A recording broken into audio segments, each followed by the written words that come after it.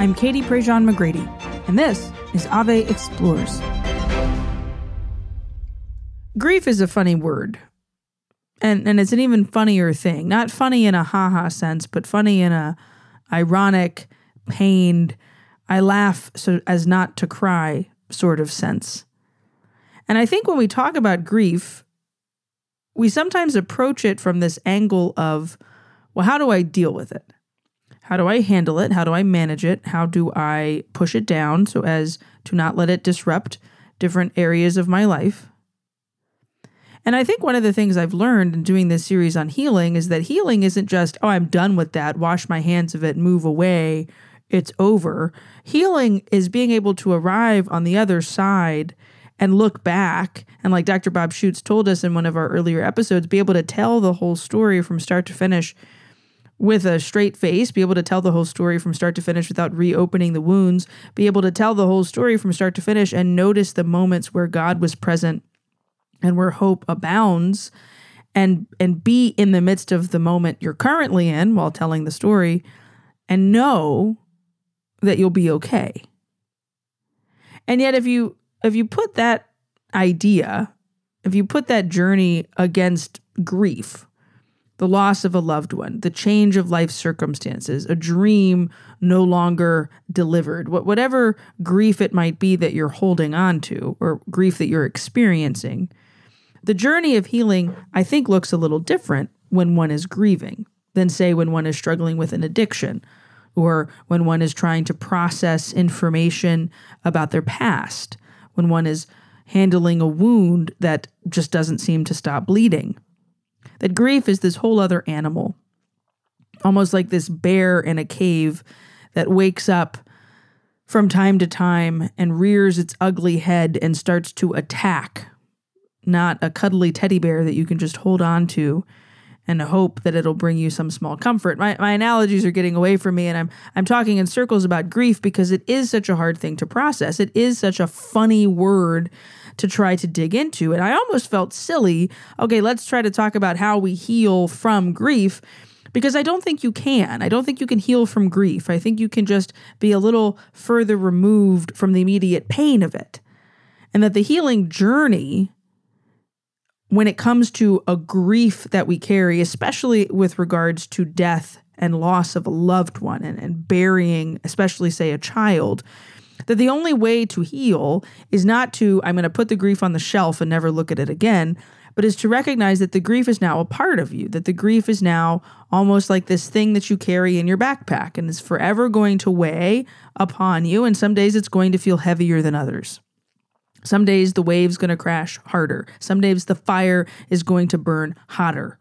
And how do we harness ourselves in such a way to where the grief does not control us? Is that perhaps what it means to heal? We've had these conversations about healing. We've had these conversations about grief, and we wanted to do so in the context of stories. We wanted to help talk about healing in the context of people who have walked through a healing journey, people who have arrived on the other side and are able to then tell their story with that clear head, with that focus, and offer their insights into how hope was found in the midst of the heaviness. Jenny Hubbard lost her child in the Sandy Hook shootings.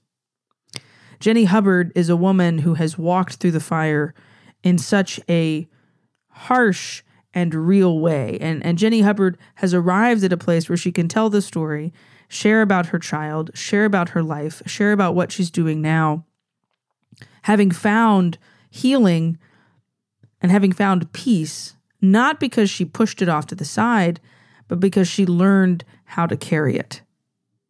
It's a beautiful conversation today. I do want to make sure that you know that today's conversations will include discussion about a school shooting and the death of children. And if that is too heavy for you to carry, it's okay to turn it off.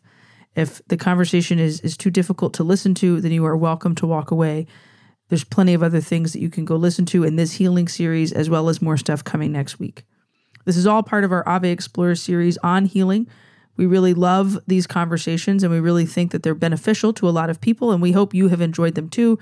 You can link to the show down in our show notes to Spotify and Apple Play and Google Play, and send it to your friends, share the link, give it a rating and a review. Follow us on our website, AveMariaPress.com, and you won't miss anything that we've got coming in our healing series still. But for now, we'd love it if you'd sit back and enjoy this conversation, this beautiful conversation with Jenny Hubbard on grief and healing. Jenny Hubbard, welcome to Ave Explores. Thank you for having me. Round two. Sorry about that. Folks, I forgot to hit the record button, but we caught it. We caught it early enough. Jenny, if I were to bump into you on an escalator, like one of the long ones at DFW that takes a while, who would I have just met on that escalator, and who would I be becoming friends with by the time we got to the top? Yep. So I am Jenny Hubbard. You would have met a mom of two. My oldest is now in college. He's 18. My youngest, 6, died tragically in a major public event, a school shooting in 2012. And in her memory, we're creating an animal sanctuary where truly God's graces and God's majesty shines incredibly bright. Mm-hmm. And I have had the privilege of seeing the best in the world by writing and speaking and just the people that I've encountered. I love that your perspective is I've seen the best in the world after what many would, and I'm a mom of a kindergartner who I literally just picked up from school after what had to have been the worst moment. I mean, I truly cannot even imagine. And I don't even want to really try, but I do want to talk about it. And if you'd be willing to share with us your story, because obviously healing often comes from trauma. This whole series is about healing. Healing comes from a wound. If you could take us back to that day and tell us a bit about, well, first off, let's zoom out. Before we get into that, tell me about Catherine. What kind of a kid was she? Tell me about Catherine. So Catherine was, if you can picture the kids, and I know it's hard because there's been a lot of school shootings since Sandy Hook, but if you can picture the kids at Sandy Hook, Catherine was the little redhead. She had this hair that sort of flailed out. She was hot. Like she was always a hot kid. And so she had these curls around the nape of her neck that would sort of, flare up. And she was whimsical and gentle. And yet at the same time, this fearless and determined human being. She loved deeply and she hugged tightly, but she felt in the depth of her, she just felt to her core and she loved animals. That was her thing. Yeah. Yep. And I really do believe that so much of what we see in the littles, probably what you see in your child in that kindergarten, first grade, is such a grace for all of us, because I believe that's when they're really tapped into that purpose and that passion that God places in their hearts. I think about Catherine's classroom, and there was an astronaut and a dancer and an athlete, and they all loved each other for who they were and the passions that they had. And Catherine she wanted the animals that she found, whether it was a worm or a frog or a dog. I think she rescued our neighbor's dog maybe 100 times. It was constantly going back over to their yard, but she didn't discriminate. She loved them all. And her goal in life was to make sure that they understood that she was kind and that with her, they would be safe. She made business cards when she was 5. Funny story. I left the workforce when when Freddie was born, my oldest. I was working for a pretty well-known Fortune 100 company. I was in sales and marketing, traveling all the time. I think I was home 3 nights a week, on the road, the 4. And I had a great career and I loved my career. But I knew very quickly after having Freddie that I couldn't do what I was doing and be the mom that I wanted to be. And I believe it's a personal choice that a lot of women that they make, that you find this balance and the stride. And for me, my balance and stride was, I'm just going to take a break from the workforce. And I did. I stayed home with the 2 kids, and literally we went from 2 pretty good incomes to 1. And we moved to the most expensive county in Connecticut, Fairfield County. Like, we had nothing, but, at the same time I had everything, because I could really see my kids for who they were without the lens of schedules and activities and planned events. And so we had a snow day and my kids were in the family room and I thought Mom of the Year. I thought that they were creating business cards out of construction paper. And they weren't. They had gotten online on my laptop and they had logged into Vistaprint. And I heard Freddie say to his sister, so what do you want to be? Like it's asking for your title. And she goes, well, what does that mean? And he said, what do you want people to call you?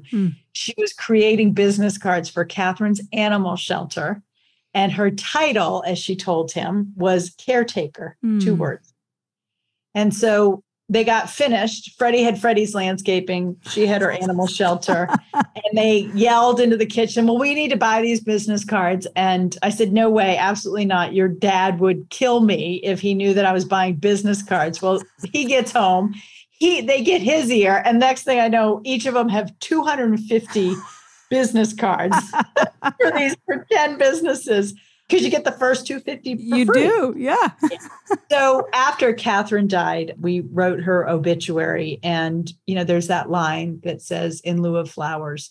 And, I think that for a 6-year-old, for an adult, when you're writing that, what was their cause? Who did they support? And who do you want to provide, donations to? And that business card drove our decision. And we asked for contributions in Catherine's memory to go to the Animal Center of Newtown.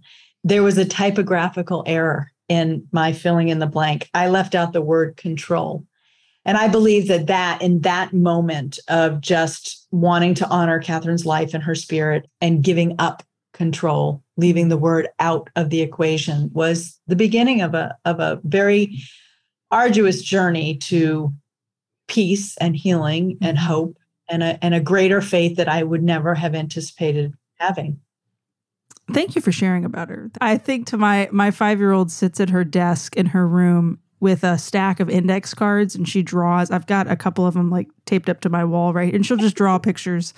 And it's like this abstract art that none of us know what it is, but she does. And she'll tell us one of them looks like a fish. And like when she told me it looks like a fish, I knew, right? Yeah. Like they're so determined at that age. The Sandy Hook shooting was the biggest event of 2012. I still remember watching President Obama crying on TV. I still remember, the aftermath, the news. It's been very much in the news recently with the very high profile trial, which ended, I think, in such a way that actually honors some of these families and the horrible tragedy that they had to go through with being lied about and with being slandered. Take us back to that day, if you would. I mean, I can't even. Mary Phelps is a friend of mine, and I've heard, her story where her kids were okay. And it's still an incredibly hard thing to hear. So I can't even begin to imagine what that was like to know that your child did not survive. So if you would, just maybe what was running through your head, those moments in the aftermath, what worked and what didn't work, and helping you. I mean, we'll dig into the healing part. I don't even know how to ask the question because it is obviously the most sensitive and tender moment of your life. But I know you're a professional and you've talked about this plenty of times, and this is your story. So if you would, please tell it. So the morning of December 14th was an exceptional morning. It was a Friday morning, and we were almost 10 days out to Christmas. With a 6-year-old and an 8-year-old, it was high energy in the house. And their dad had been gone for the week. He was overseas. He was in Europe traveling for business. So he was coming home on Friday night, and gingerbread houses and pictures, and we had an appointment of picture people to get the Christmas picture done.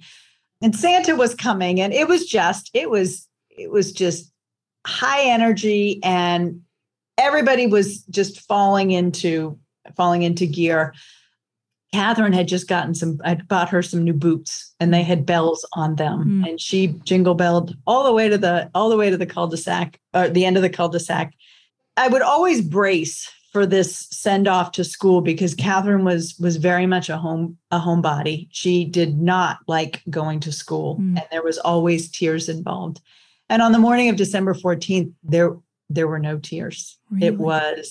It was just a send off where I remember locking arms with my neighbor and both of us breathing the sigh of relief of, she's arrived.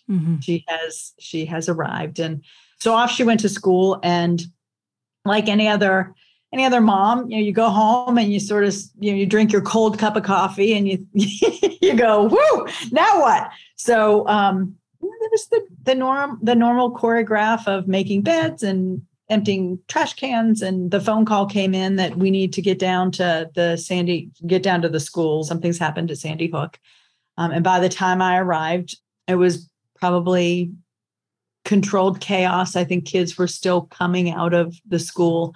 There's a little firehouse that sits at the end of the drive where the school sits. It was quintessential. It was a quintessential New England elementary school.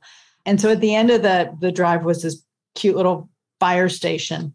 And the emergency vehicles they were lined up like Matchbox cards. You could not get up to the school itself. And parents were starting to roll in, trying to figure out what was happening. I remember calling my dad on the way over to the school and saying, something terrible has happened. And he said, well, it's going to be fine. Grab your license, because you'll probably have to identify your kids if it's really chaotic. What I didn't know is that the rest of the world was seeing what was unfolding while I was in the firehouse trying to make sense of where Catherine was and where Freddie was. And so when I caught eyes of other parents, we locked arms and waited. Freddie was the first one that I saw, and he was terrified because he was in the school, and so he knew what had happened.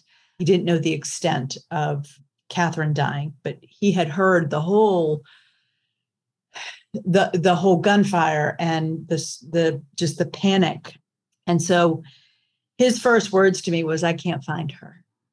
It's funny when you tell your kids, take care of your sister, take care of your brother. We think that, it's just something you say, but they take it to heart.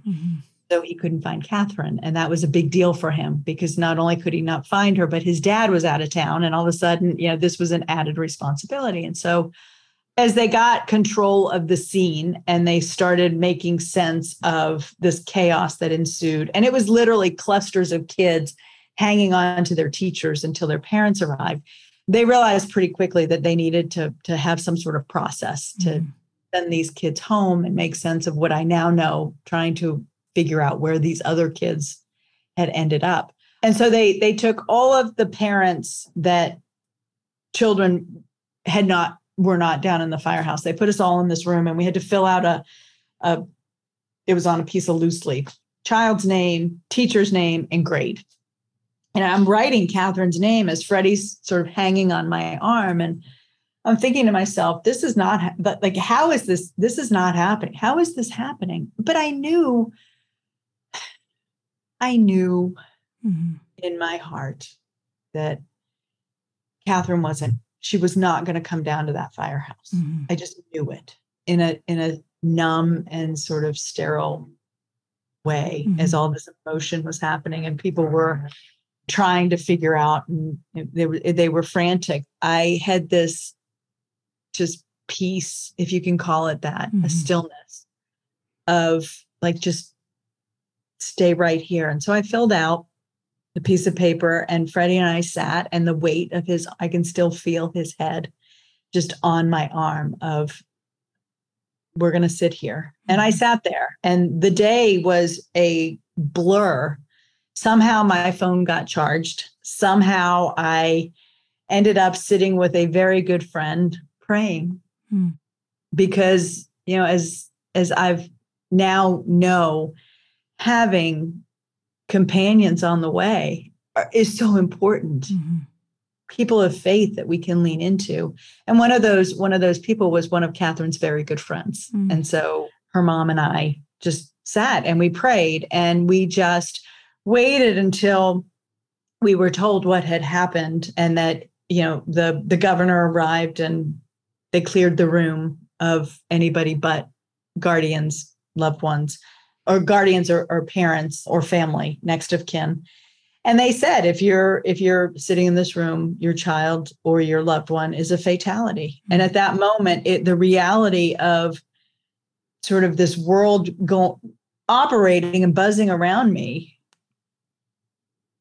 it all made sense. Like there was something wrong. And my world completely turned upside down. I remember going to find Freddie. At that point, he had been taken from the room from a family friend, and he was sitting with our parish priest. Mm. And I remember going to him and looking at him, getting in his face and saying to him, Catherine's gone and she's in heaven and we will be fine. Mm. We are going to be fine. And we packed it up and we went home. Mm. I remember leaving the firehouse and someone saying, hey, where are you going? And I had Freddie like wrapped up. And at this point, reporters and, national media had just descended. I was like, I'm leaving. I'm going home. They're like, well, no, you cannot leave. Number one, you shouldn't be driving. And number two, you can't go out that way because there's going to be an influx of media. I had no idea that the world knew. They didn't know it was Catherine. Mm-hmm. People that were in my family or within my circle, they knew by what they watched on TV, but they knew before I did. I'm struck by that phrase, we will be fine. Because I think people say that, like there's that, it's weird that I'm referencing The Office in this conversation, but there's a line where Holly Flack says that it'll be fine, it'll be fine, it'll be fine. And then you realize it's not fine, but yet you have to keep up the airs, you have to keep up the appearance. Yeah. What I remember from thousands of miles away, and I was working in youth ministry in Chicago. No, I was a teacher. I was a teacher by that point. This was 2012. Was watching it on the news, and I do remember thinking, like having the conscious thought and having the conversation with my mom at dinner that night that like, I really wish this wasn't on TV. Like, yes, like the world needs its news, but this isn't for us to know right now. And hearing you say that, like, even y'all didn't necessarily know that it's not news to you. It's a life-altering, traumatic reality that you will never not have as a part of your life. And yet we become these news hounds that want more details and we want more pictures, and we enjoy the chaos of it because it becomes an entertainment thing on the nightly news. In those immediate days, I can't even begin to imagine what it was like when Catherine's father got home and having to inform him of that. But in those immediate days afterwards, there's funerals and there's continued news coverage. Where was your head? Where was your heart? And I feel silly even asking this question, but what was going on with your faith? Like, was there a moment where you raged at God, where you got angry, where this isn't fair? Why us? I mean, what was happening in those immediate days? In the immediate days following, it was very quiet. It was very methodical is pretty much the only word I can think of. Mm-hmm. My family, I'm not from Connecticut. And so my family was coming in, Matt's family was coming in. And so I've just now realized 10 years later, last year, the 9-year mark, it dawned on me that I felt like it was the middle of the night when we got home from the school. And it was like 5 o'clock because it got dark so early. Mm-hmm. And so as families started coming in, we were getting word. My ex-husband's company had literally figured out how to get him from Switzerland back to the United States as quickly as possible. So he knew getting on a plane that Catherine had died. And he was pretty insistent. He said, I'm not getting on a plane until I know what's happened and I know what I'm walking into. And so he came home it was like 2 or 3 in the morning and met all of the family that had come into town. My brother works in emergency management, and what a grace he offered us, because he arrived at the house shortly after I got home and he said, no TV, don't answer the phone. And he had set up, somewhat of a barrier around the house where we just, we needed to process. And I did laundry.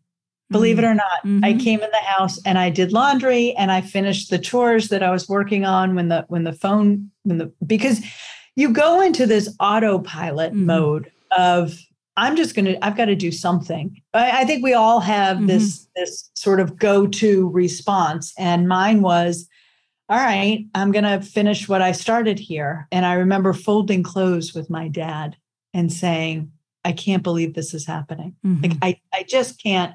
There's a numbness. It's just raw, broken, and there are really no words just wrap around sort of that feeling.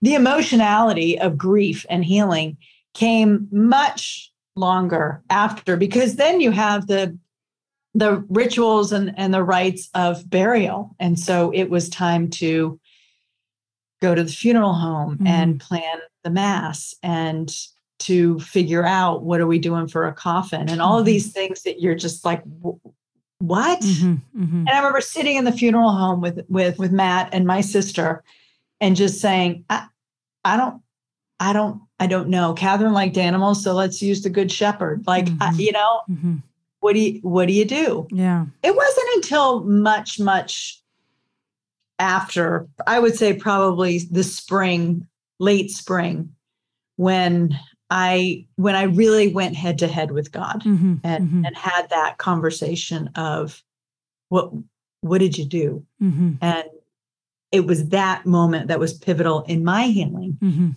because I got real with God. Yeah. And I think that's what God wants with all of us. Yeah. He's a loving father. He's not looking to check a box to say, okay, now you've berated me and that's it. Like, you're done.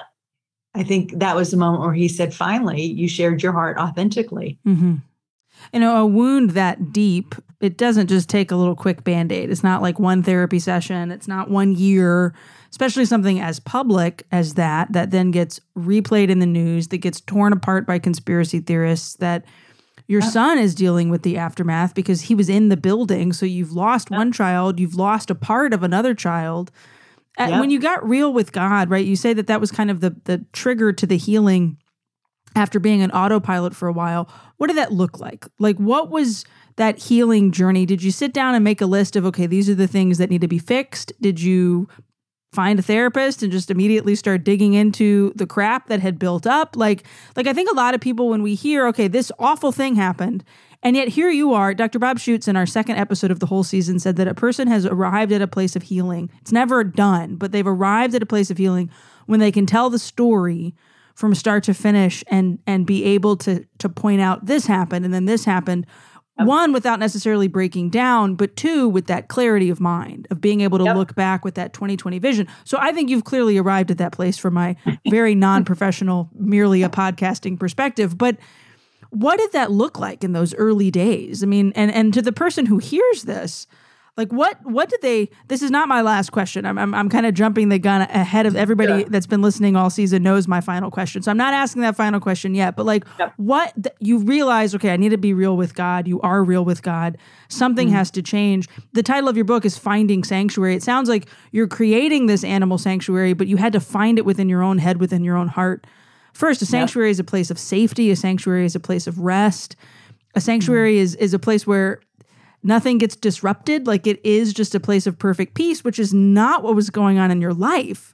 So how did those early days look? The early days were very much my trying to cling to some sense of normal. I wanted my life to have order because it was so out of order. And so a great piece of advice I was given that I often, even right now, as I'm moving through a transition of dropping a kid off at school, no big changes, no big changes. And it was my brother. And he said, listen, for the next 6 months, no big decisions. Yeah. Don't sell the house. Yeah. Don't buy a car. Yeah. And, I took that to heart. And so I was in the habit of spending time once I got the kids off to school of praying and reading a devotional. And it was tucked in my nightstand. And, it was this time where I would just sit and think about what I read. Well, that 5 minutes before Catherine died became 50 minutes, sometimes an hour. Now it's early in the morning. I curl up with my cup of coffee, and it is my time where I just center myself in scripture and really spend time praying and connecting with God. But that was a slow transition. And that was because I had this habit of 5 minutes of reading this devotional and referencing the scripture at the bottom of the page.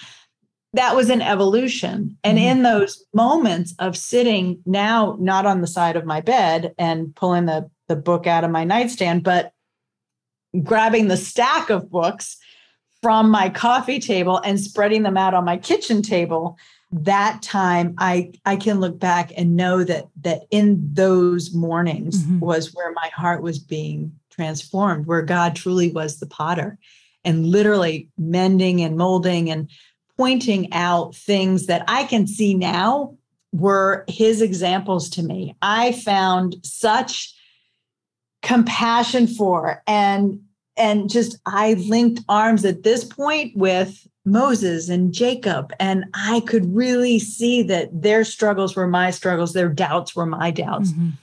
And so I think that in those formative months, sort of keeping what I've always done as part of the routine led me to a place where my heart was prepared to just lean in heavily to God and his mercy and ultimately his forgiveness.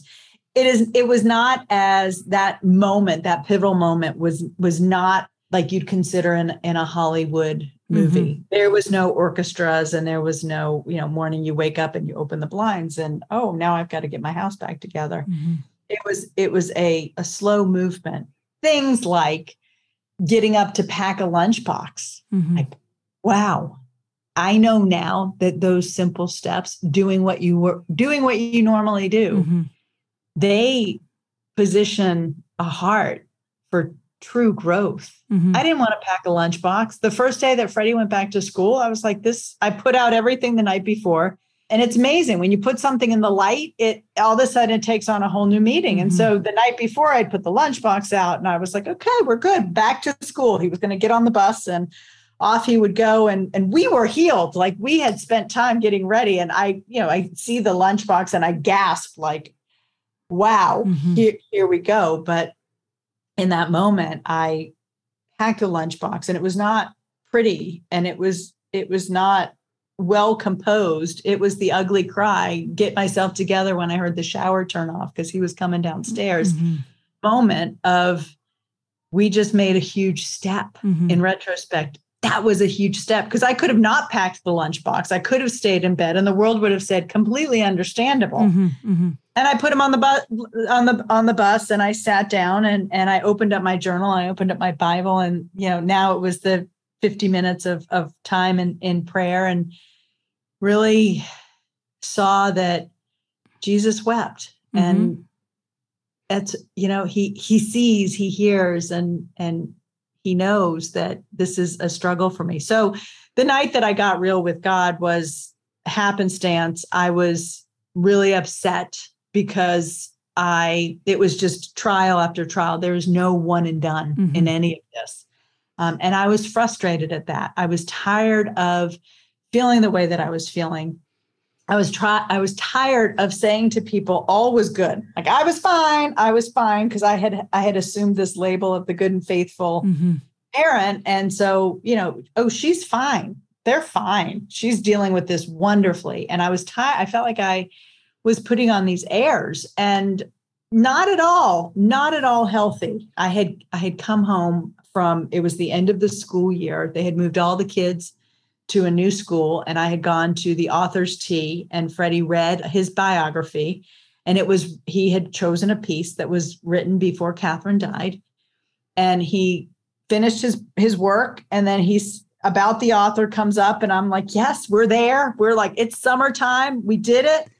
And he started reading and he said, I have a mom and I have a dad and I have a sister. And he looked at me like, is that true? I have a sister. He's 8. Does it who knows what he's thinking? And I'm looking at him going, just keep going. We'll talk about it. Like, keep going. And my eyes are full of pooling. And everybody in the room knows who we are because we all were in Sandy Hook together. They're all looking at me like, what, that's awful. So you've got this audience staring at you.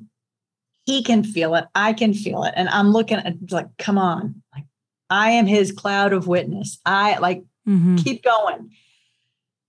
And he looks at me like, are you kidding me?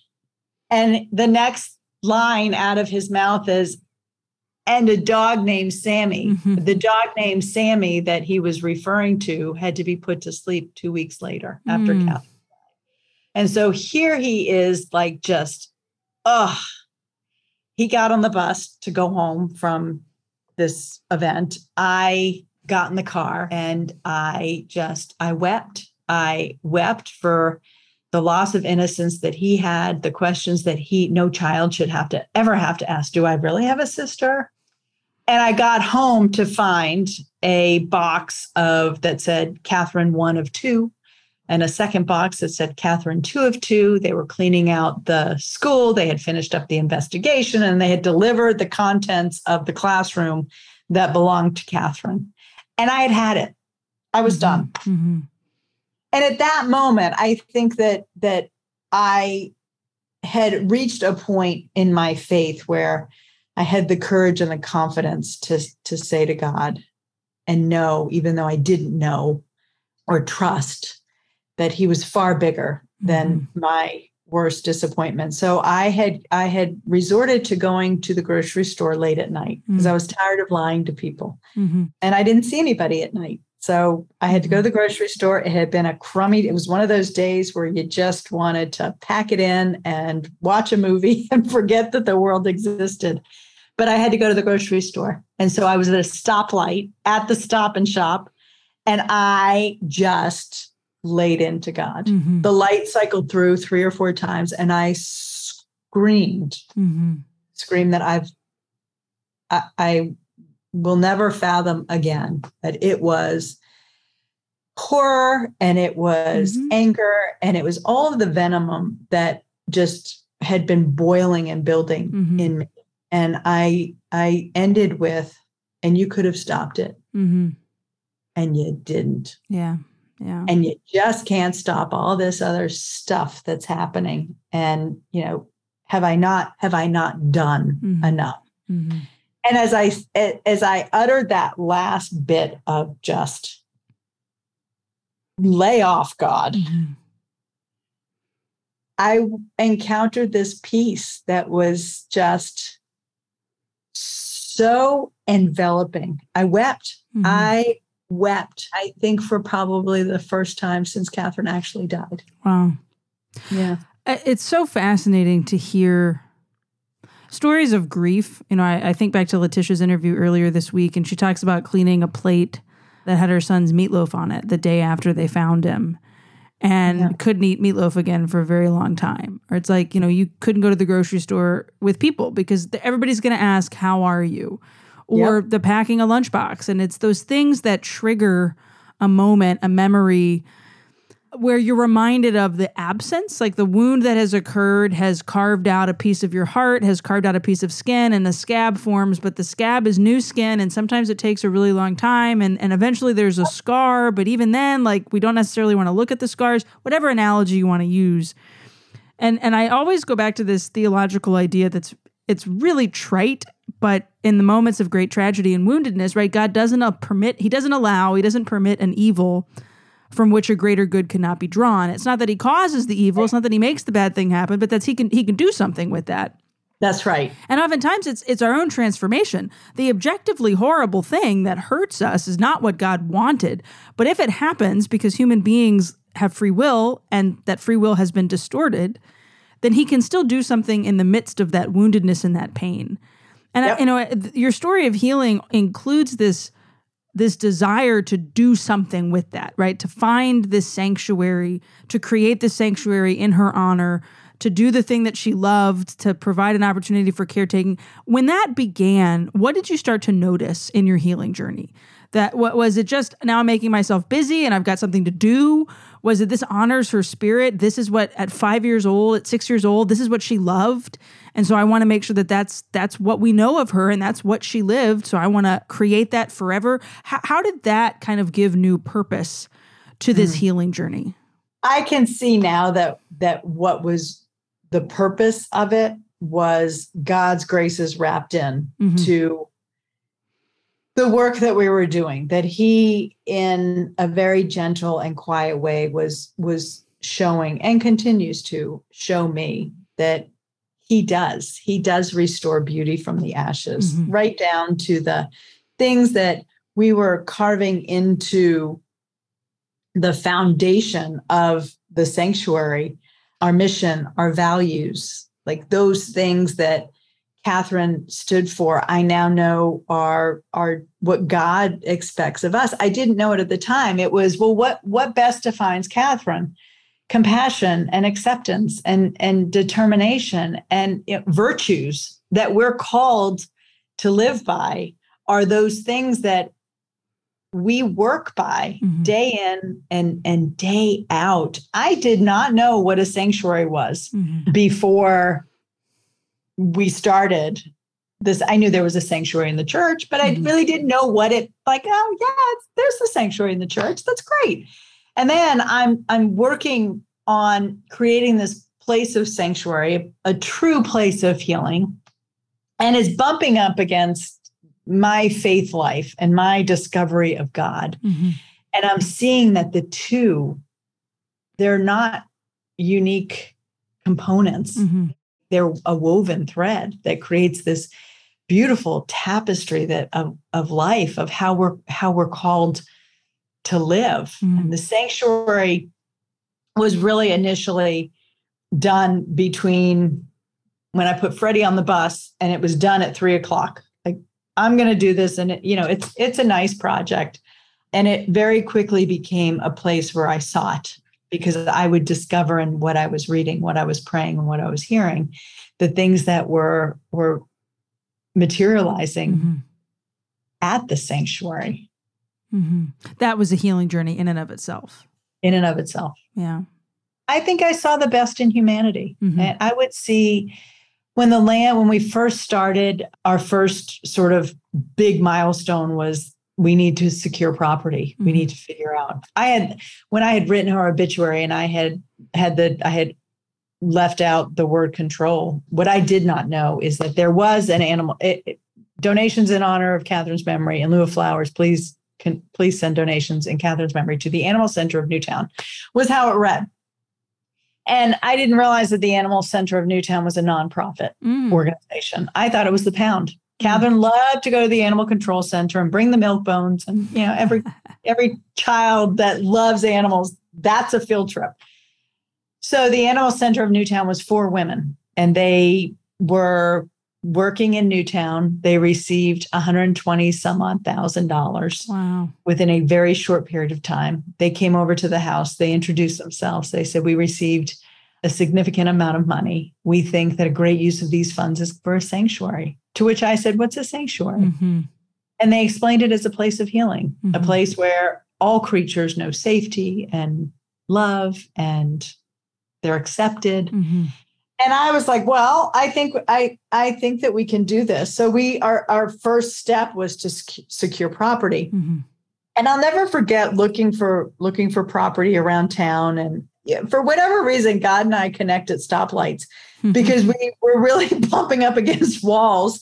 And I remember, sitting at a stoplight and saying to him, listen, you want me to build this place? Like, show me where you want me to build it. Cause I don't know. And I think that, while it's light and funny, there is something about authentic surrender that opens up God's will in all of our lives. And so I think that the first surrender was just writing the obituary, like, without even really thinking about it, doing research. And I'm not saying that life should be haphazard, but I think that in a true surrender of, God, what is your will? What is your work? Show me, I will be your obedient servant. There is endless possibilities. So at this light, I was like, you know what, God, you are my Lord, my Savior. Where is this sanctuary going to be built? And a year later, it was not overnight. And I still question why God doesn't act more quickly when I pray for things. But it was a year later where we were granted 34 acres from the state of Connecticut. Wow. And it was in a situation where we were assured that if in my lifetime that the land would be conveyed, that was a pretty good accomplishment. Mm-hmm. And my lifetime, was actually 1 year later. And, I really do think that it was in these quiet moments and enormous moments where God was saying to me, trust me, mm-hmm. I'm going to work for your good. Mm-hmm. You may not like doing this. Plenty of times I would grumble and have I not grieved enough? Or, I kind of want to just go to bed. Mm-hmm. Mm-hmm. I earned that right. And yet God still, mm-hmm. in his love and his mercy, showed up. Has shown me over again, shown mm-hmm. up. Yeah. It's a beautiful testament to healing. And you use that line, there's beauty from the ashes. If you can go back to Jenny on day one of the journey, not just of grief, but of healing and of recognizing that from the ashes can come beauty. What would that piece of advice be that you'd give day one on the healing journey, Jenny, that I think a lot of people would benefit from? Trust that God has your best interest. Trust that God is going to deliver you from this place. It may not be in the time or in the way that you anticipate, but trust that God's way is far better than anything you could ever imagine. It's a good word. Jenny, where can folks follow you? Where can they grab a copy of Finding Sanctuary? So Finding Sanctuary is sold at any Catholic bookstore.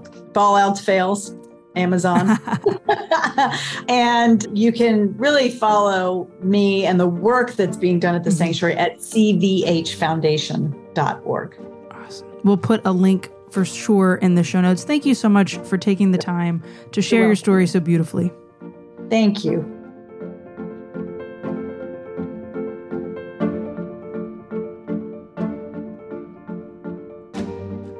We had this conversation a few months ago, and I'm recording the intros and outros for it just, a week before the show airs. And so I've had some time to sit with the conversation that Jenny and I had some time to go back and listen to the conversation. And one of the things I was so struck by when I interviewed her and re-listened to it this week was that Jenny has arrived at a place where she can certainly tell the story from start to finish.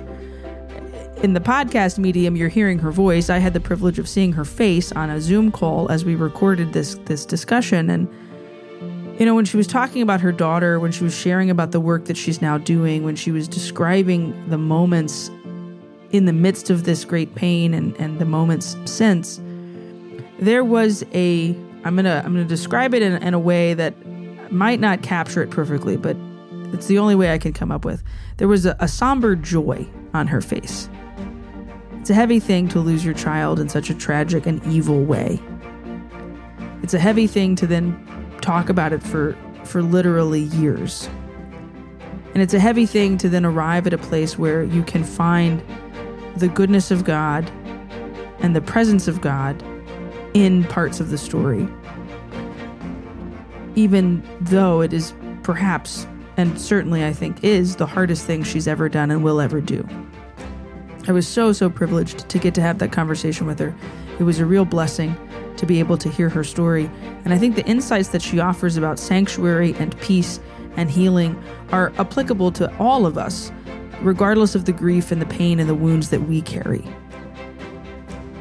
We're so glad that you're listening to this Ave Explores Healing series. We have a few more episodes still coming, some great stuff up on the website, avemariapress.com, links to all of the books from our various authors and guests and more that you can find out all over again at our website, avemariapress.com. You can find the link down in the show notes. We're so glad that you're with us on this journey. We've still got more to come, so make sure you're subscribed to the podcast, that you've signed up for the emails on the website so you don't miss anything. And we'll be back next week with a whole lot more of Ave Explores Healing.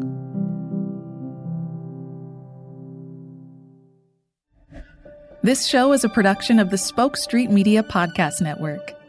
For more great podcasts, visit spokestreet.com.